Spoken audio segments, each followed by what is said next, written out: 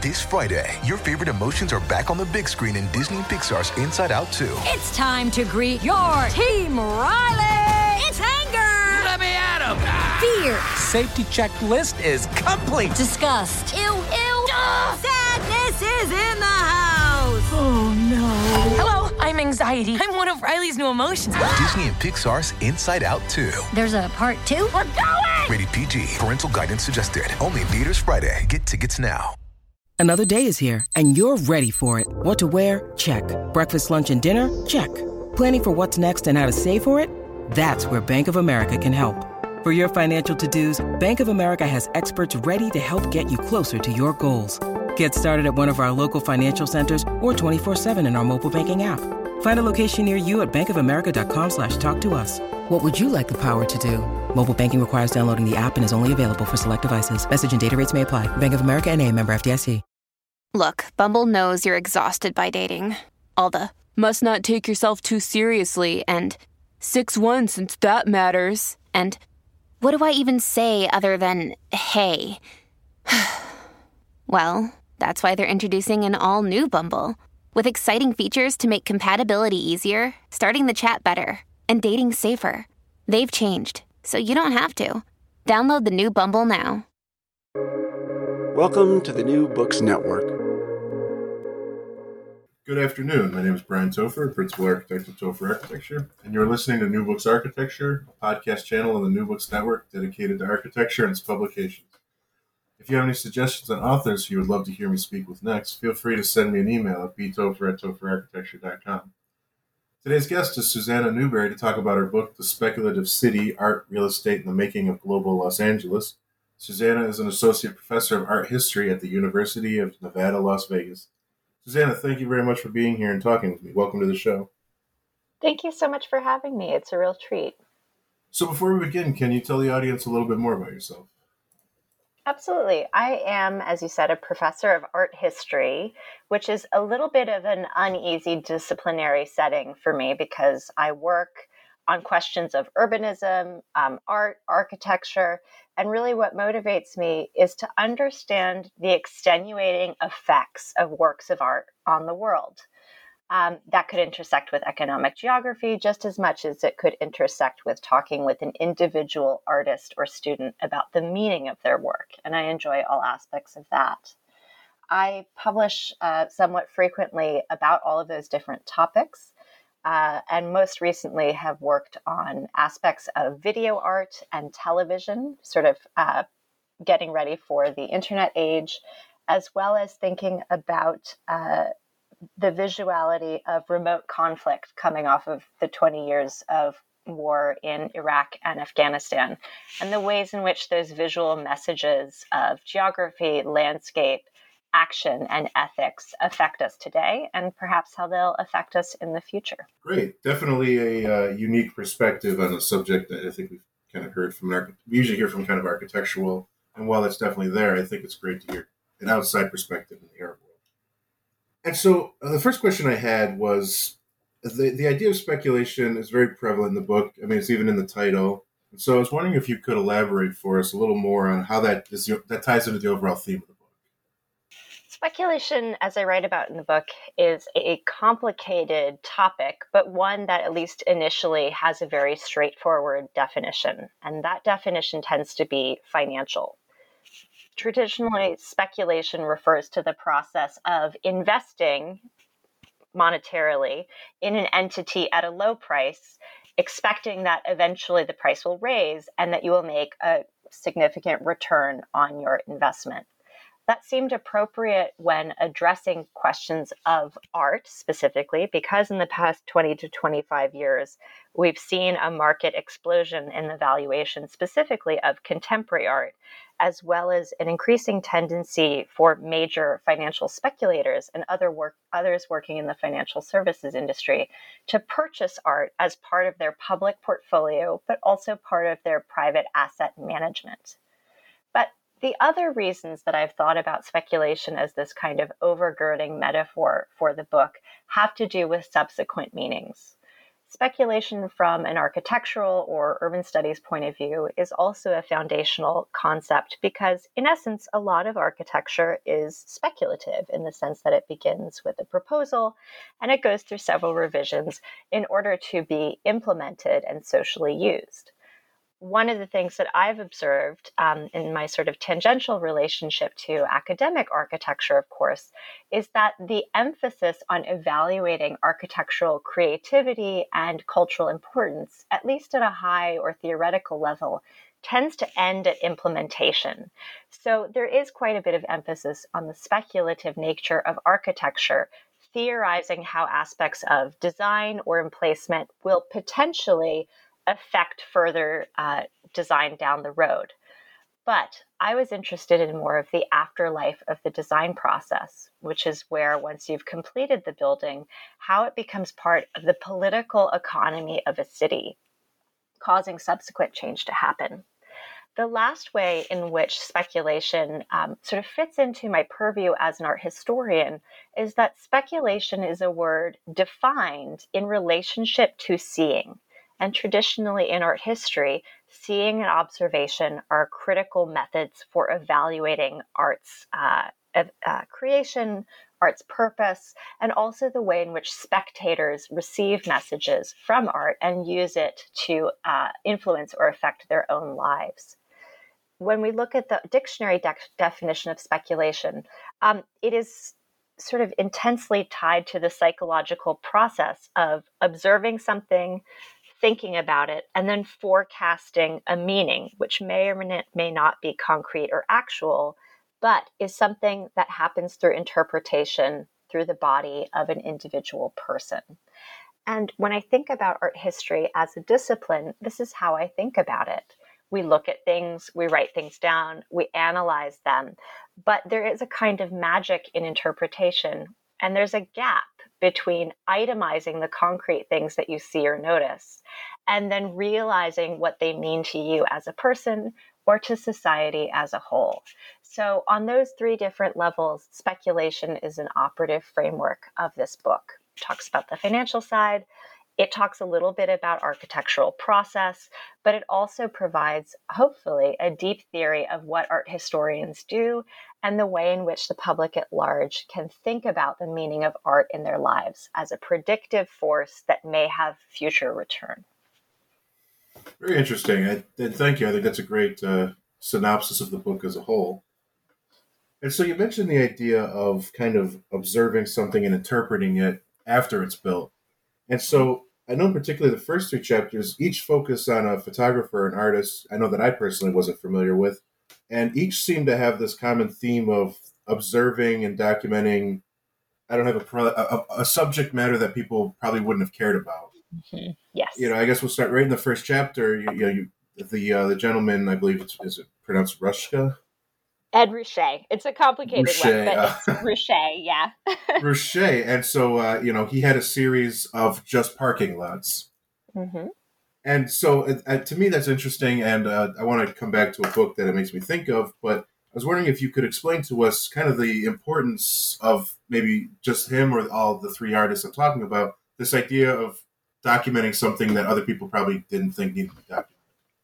Yeah, it was especially a mid-20th century phenomenon, at least in the fine arts world. And within art history, we tend to correlate it to pop art, which has some sort of similarities within the world of architecture, but is more firmly based in the idea of the cultural or visual or everyday environment.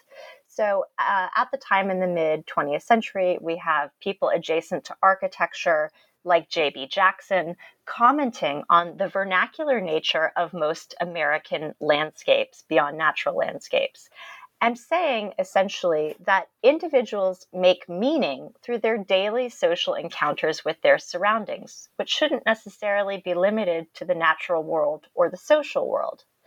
Instead, they suggested that the visual treatment of, for example, a sign on a corner store, or the way that you arrange your wreaths and your garden gnomes and your plants in your front yard has a significant psychological impact on individual people, but but also can be interpreted in order to understand the social and community values that individuals hold in their public presentation of self through signage, through ornament, and through other everyday features.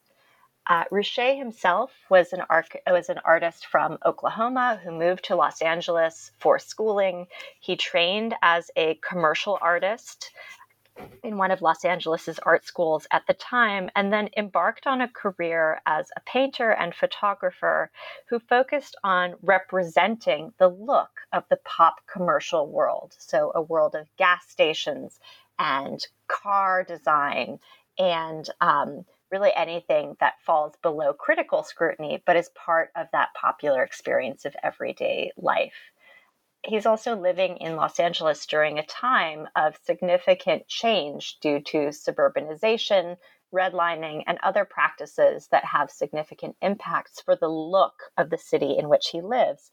And so he does turn his attention to his immediate circumstances, trying in some way to interpret or represent what he sees and present it in the world of fine art, which then triggers these art historical processes of seeing, reflecting, analyzing, and internalizing. And so the book I previously hinted at, anyone who's gone through architecture school is familiar with Jane Jacobs. And so you bring up the idea that the city is defined more about social interactions versus, planning or the built environment. And so you even bring up her book in this. And so one concept I was very interested in and would love to hear more about is the idea that LA is a city that's somewhat unique. And I'm actually quoting you, that it's more about overlapping infrastructures and that its mobility kind of outweighs the idea of monumentality. Whereas most cities, there's monuments and landmarks, whereas in LA, you make the case that that's not the case. Yeah, that's true. And so to bring it back to Jacobs, of course, one of the things that Jacobs is famous for is talking about urbanism as a social dynamic. So the ballet of people on the street, the formation of community based on public seeing. When we think about LA, I think in general, even today, we don't think of it as an intimate city. We don't think of it as one in which there's great social mobility or interaction. In fact, we think of LA as a place that exports an image that's thought of as both homogenous and hegemonic to the world of perfection. And what I think is interesting about being in Los Angeles is that within individual communities, you do have the Jacobsian sense of personal interaction, community care, and placemaking. However, the way that different communities share that knowledge with each other outside of the individual unit of the neighborhood is through essentially transit infrastructure. So what's one thing that everyone in LA does? Most people drive a car and park. Most people have an experience of driving on a freeway as an intensely personal experience, but also one that's shared with a collective. And furthermore, the scale of Los Angeles, as we know, is not the same scale as the 18th or 19th century scale of New York City. And so I kind of propose that there are different ways to understand community and belonging outside of that interpersonal interaction that Jacobs suggests. And probably most students of architecture are also familiar with Denise Scott Brown, Robert Venturi, and Stephen Eisenhower's book, Learning from Las Vegas.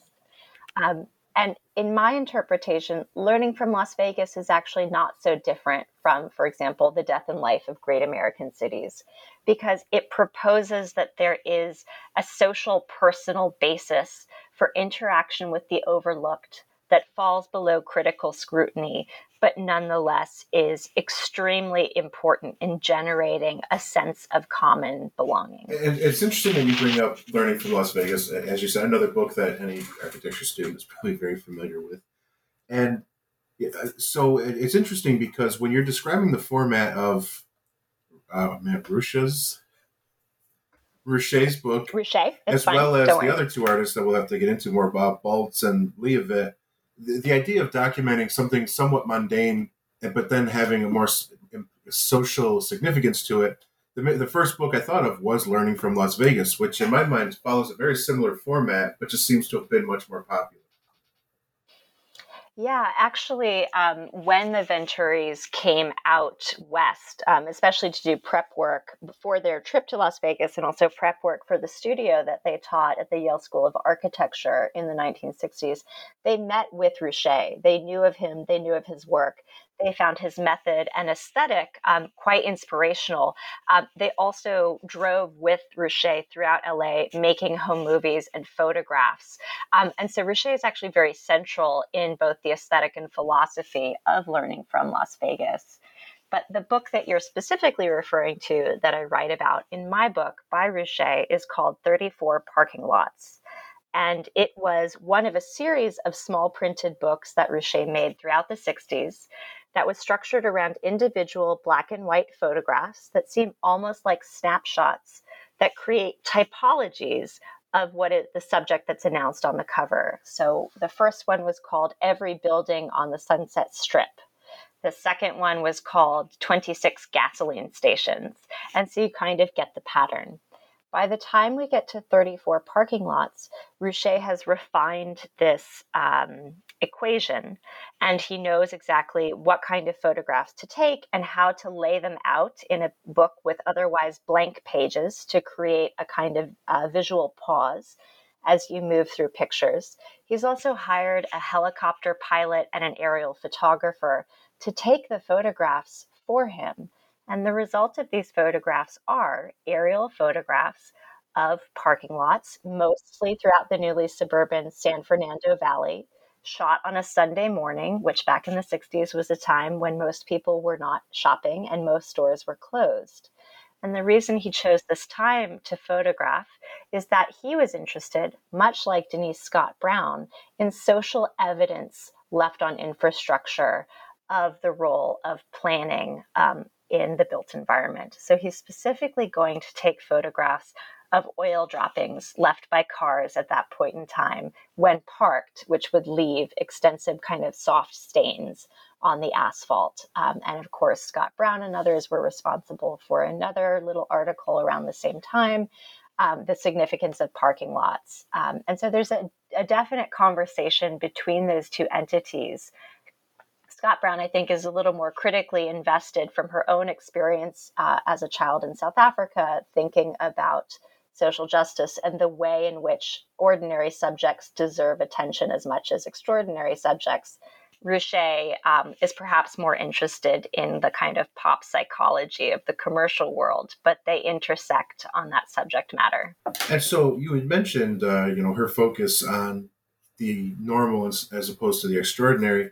And so, in my mind, it draws a parallel to one of the other photographers that you profile. Is it pronounced Baltz? When you need mealtime inspiration, it's worth shopping Kroger, where you'll find over 30,000 mouth-watering choices that excite your inner foodie. And no matter what tasty choice you make, you'll enjoy our everyday low prices, plus extra ways to save, like digital coupons worth over $600 each week. You can also save up to $1 off per gallon at the pump with fuel points. More savings and more inspiring flavors make shopping Kroger worth it every time. Kroger, fresh for everyone. Fuel restrictions apply. Yeah, Louis Baltz. In the book, it mentions that I think he has a quote that he didn't grow up near Yosemite Park, so he had to photograph shopping malls, etc. Mm-hmm. And so, yeah. I was wondering if you could elaborate on his significance and how he ties into the book a little more. Sure. Well, in terms of looking at this book through photographers, there's a certain through line that comes from Ruscha, but we could also trace back to Walker Evans or even some of the earliest 19th century photography in France, which was a systematic inventory of medieval buildings in France. This kind of architectural deadpan photography has a century of tradition. And at this point in time, artists are interested in what they think of as a non-judgmental look and capturing of their physical environment as a way to create a mirror for the viewer to project their own thoughts rather than to be told what the meaning of the structure is. Baltz grows up in Orange County, which during his youth is a rural agricultural region. And throughout high school, college, and postgraduate studies is a landscape that's changing very rapidly as it becomes an epitome of suburban sprawl. I think for Baltz, there's a little bit of that reactive chip on the shoulder that some people have, where they are told what is valuable, and what is valuable is a high concept or high art, such as Ansel Adams' photography of the American West, and instead say, I'm going to toss that out. Your importance doesn't matter to me. Let me focus on what I know. So Baltz learns from Boucher specifically in thinking about an even and consistent structure to document essentially construction sites in Orange County as it's being built. And he does so by taking very precise black and white photographs of the most mundane structures possible, which are tilt-up warehouses. Prefab, they come out of World War II engineering and innovation, and suddenly they are all over Orange County, replacing fields with industrial parks. Similarly to the parking lots, one of the reasons I became interested in Baltz's focus on industrial parks as a subject is that they are structures that many of us are unfamiliar with, unless we work in one or live near one. But even if we work in one or live near one, we're not entirely sure what's going on, because a tilt-up warehouse is a giant box that you walk into. It doesn't have a lot of ornamentation. It's not purpose-built, and its program is pretty generic. And there's a disconnect in the concept of the industrial park or the campus between what we were talking about earlier with Jacobs and the idea of a socially dynamic built environment, which is in a campus or industrial park setting, you enclose all of the work being done. You essentially draw the curtain on social interaction. What's important is that you make a product and then you ship it to the next stage in its assembly or development. And I thought that was an interesting metaphor for Orange County, this kind of strange place where things are being produced, but not a lot of attention is being given to who lives there, how it works, and what it looks like. And Baltz's visual insistence on treating that landscape as a very precise formal play of, for example, rectangles and textures of ground, the difference between the sort of neutral gray sky and the dark asphalt. In Baltz's work, these industrial parks become vivid in their tonality and their shape, and you begin to look at them almost like they are abstract paintings. Just to tie it sort of back a little bit further, from an art historical perspective, when we think about abstraction, so a non-signifying way of making visual material, we think of it as exactly a kind of prompt for further personal speculation. My favorite illustration in the whole book is a little political cartoon from an Orange County magazine of two guys in suits wearing glasses standing at what we take to be an art opening.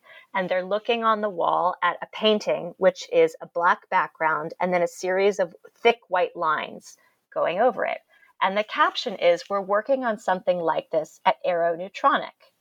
The reason it's my favorite is that it takes the kind of emerging professional class of Orange County, people who work in aerospace and defense parts.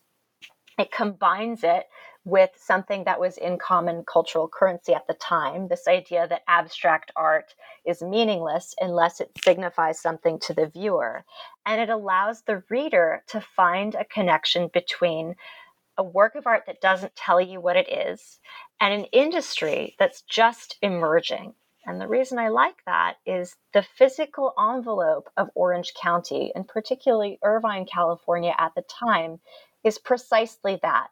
It exists, but it is abstract because it doesn't tell you what it means, either on its surface or in terms of what happens inside of those buildings, because they immediately go elsewhere to be assembled. Thank you for that. And so I'm trying to think of a way to make this less of a vague question, but I know personally as an architect, the chapters are great. The chapter that stuck out for me, though, is you have a very in-depth profile of Frank Gehry and his background with the artist community. And I guess I can't speak for every architect. I would think almost every architect is familiar with Frank Gehry. I don't think many are familiar with this background he has with the art community, as well as kind of these earlier works. None of them in the book look like anything you would associate with Frank Gehry. And so to make that less of a vague statement, the question I have is, Frank Gehry, I'm sure there were other architects that were working in Los Angeles. And so what makes Frank Gehry's ties with the community important for the theme of this book? Sure. Well, your listeners are probably familiar with Gehry's more recent work, so made since around 1990, these somewhat bombastic, sculptural, titanium-clad buildings that seem to defy physics and logic. That's the more recent work. But just like every person, Gehry has a backstory. And so the work that I start talking about in the chapter called The Artist's Museum is work that is derived from a couple of different precedents. Los Angeles in the 20s and 30s became home to a number of avant-garde European architects seeking refuge from the rise of the Nazi regime. People like Rudolf Schindler, Richard Neutra, and others relocate to Los Angeles and begin experimenting with socially engaged works that are meant to be simple in design, efficient in use, but also low cost in order to support the radical idea that form follows function, and what you really need to do is to provide space for interactions of people without putting too much emphasis on the outward decoration or look of a building. You combine that with the World War II and post-World War II repositioning of the LA economy from manufacturing into aerospace, and some of the innovations that came with that, like the invention of tilt-up architecture, which itself is a product of the Bauhaus in Germany and created by a lot of those emigre architects. And what you have with a rapidly expanding economy is Los Angeles in the 50s, which is essentially a collection of, in the famous song, little boxes on a hillside, prefab structures that carry no external significance. Gehry trains early on in his career at USC with an architect named Victor Gruen, also coming out of that European Bauhaus tradition, who would go on to be the developer of early malls and other kinds of commercial infrastructure in LA. And so he's coming out of a place where he's thinking a lot about fluidity of program, specificity of use, but really how to create a flexible interior to allow for change over time. As he's doing that, he's taken a bunch of ceramics courses in the art department, and he begins to fall in, as you said, with an emerging social group of artists, all really interested in pop vernacular, which fits his training. Among his earliest commissions are homes and studios for those artists. And of course, a studio is a purpose-built structure that needs to be flexible on the inside to scale up or down to whatever the artist wants to make inside. And through his conversations with artists who are essentially, in a way, construction workers on a different scale, he focuses on their use of raw materials rather than their end product of a finished work. And he takes inspiration from that, beginning to adopt a vocabulary of basic raw materials, so 2x4s and plywood and poured concrete. And he begins to write his own architectural story based on exposure of raw materials and an ordinary look on the outside to blend into the street-level built environment, but also to downplay the significance of outward appearance versus internal function. We can kind of think of that as similar to Rouché's focus on parking lots. Parking lots, they are an equation. It's really simple. You paint these stripes and they go around the building, and that's how you do it.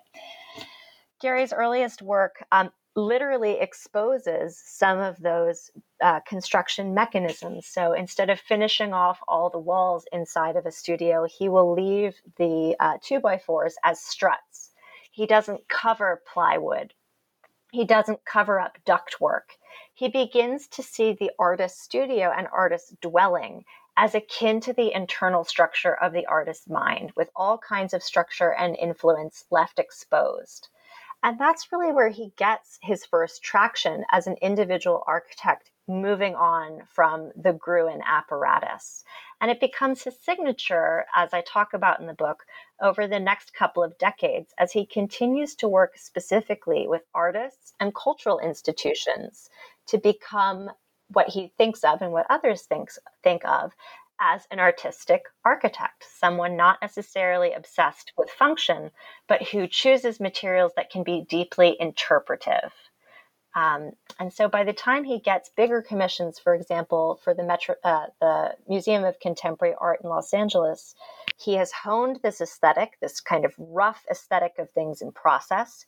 He has constructed an oeuvre that sees that visual significance as symbolic of what is artistic, unfinished materials that are open to interpretation.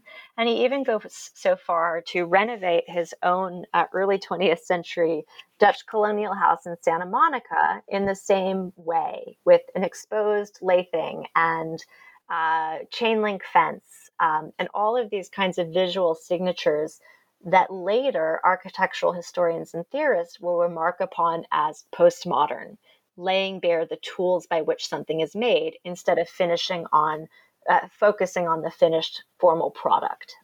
Like I said, very interesting to see that side. I don't think a lot of us see. So now all of our architectural trivia is a little more deep now. Well, we all start somewhere. And I think what is fascinating about focusing on Gary's early work is that, as I said before, the image we're used to is of exterior bombast. And yet, one of the ways in which he comes to sculpturalism is by very carefully calibrating, studying, and aligning himself with sculptors and artists at the time. And of course, everyone's personal style changes. And I think it's part, perhaps, of a generational shift from 36,000 feet towards the idea of the external appearance being everything that matters, the sign being the most important, the performance of self being more important than the internal workings of how you get there. Absolutely. And so, of course, there's much more we could cover, and I say this all the time, but I'd hate to keep you here all day. But one question that I'm curious about is, since the book has been published, what have you been working on and what projects have occupied your time? A number of them, actually. I mean, as your listeners will know, your professors are always busy, and art historians are no exception. And sometimes when you're working on your own scholarship or creative projects, they overlap. So one of the things that became important to me as I finished up the book was really emphasizing that point I made earlier about the agency or effect that works of art have in the world. And I became particularly interested in this because of a now historical event, the 2008 credit crisis, the Great Recession, and all of those economic paroxysms moving forward. So I think about that time, the 2000s and 2010s, as a historical period that we're just beginning to understand. One of the projects that I began while the book was still in publication was a look at the effect of seeing the world intimately from afar, which is also kind of a metaphor for thinking about these ordinary built environments. In 2011, I was at the Venice Biennale, which is a famous exhibition every 2 years of contemporary art that happens in Venice, Italy. And I was struck by a particular video by the Israeli artist Omer Faust. It was a 3-channel video, meaning that 3 different syncs of a visual product were being shown at the same time on 3 different screens. So there's a little bit of architecture in that. And the video was of images of drone warfare and the lead up to remote aerial combat in Iraq and Afghanistan.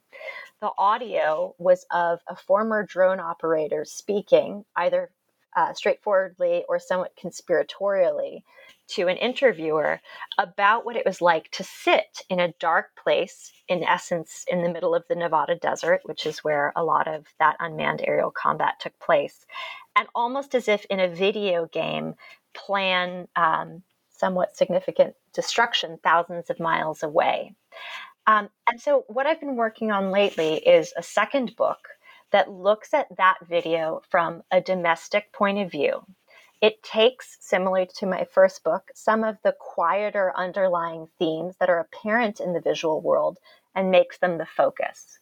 In this case, one of the underlying facts of the video is that the video not only features someone who lives in Las Vegas, it shoots all of the scenes in the desert surrounding Las Vegas in Nevada and California as replacements or reenactments for the Middle East. I'm interested in that partially because of the way it shows stalled developments at the edges of cities as a result of the 2008 crisis and recession. And so in thinking about this video and writing this book, I'm continuing my work on overlooked commercial landscapes. And I'm now adding a new dimension. Instead of doing a very deep dive on the historical past, I want to break open the more recent past and show how you can connect something like a 20-year-old enlisted person at an Air Force base to remote conflict thousands of miles away, bring it back to the way a city grows and develops around that military industrial infrastructure, and to rethink how we calibrate the difference between the local and the global, or the close-up and the far away. Because, of course, we know that even if we're not present at the moment of ethical conflict, we may still be connected to it in some way. So by looking at that through construction history, reevaluating the significance of Las Vegas as a city in the 21st century, and bringing in some media studies applications about virtual reality and now, of course, remote encounters, which we're so familiar with. I am hoping to create a different context for how we think about art, cities, and place in a global perspective. Maybe we can talk about that somewhat in the future. I would love that. And just for reference, the FOST video is called 5,000 Feet is the Best. And the phrase is taken from an actual drone operator's testimony that a 5,000-foot altitude is the exact and precise altitude by which you can effectively strike a target on Earth. And so that's the work. Right. Well, like I said, perhaps we could talk about that when that's finished. I would love to. I want to thank you again for being on the show and talking with me today. Thank you so much. It's been a huge pleasure. Pleasure's all mine. And for our listeners, the book is The Speculative City, Art, Real Estate, and the Making of Global Los Angeles. Thank you for listening and have a great day.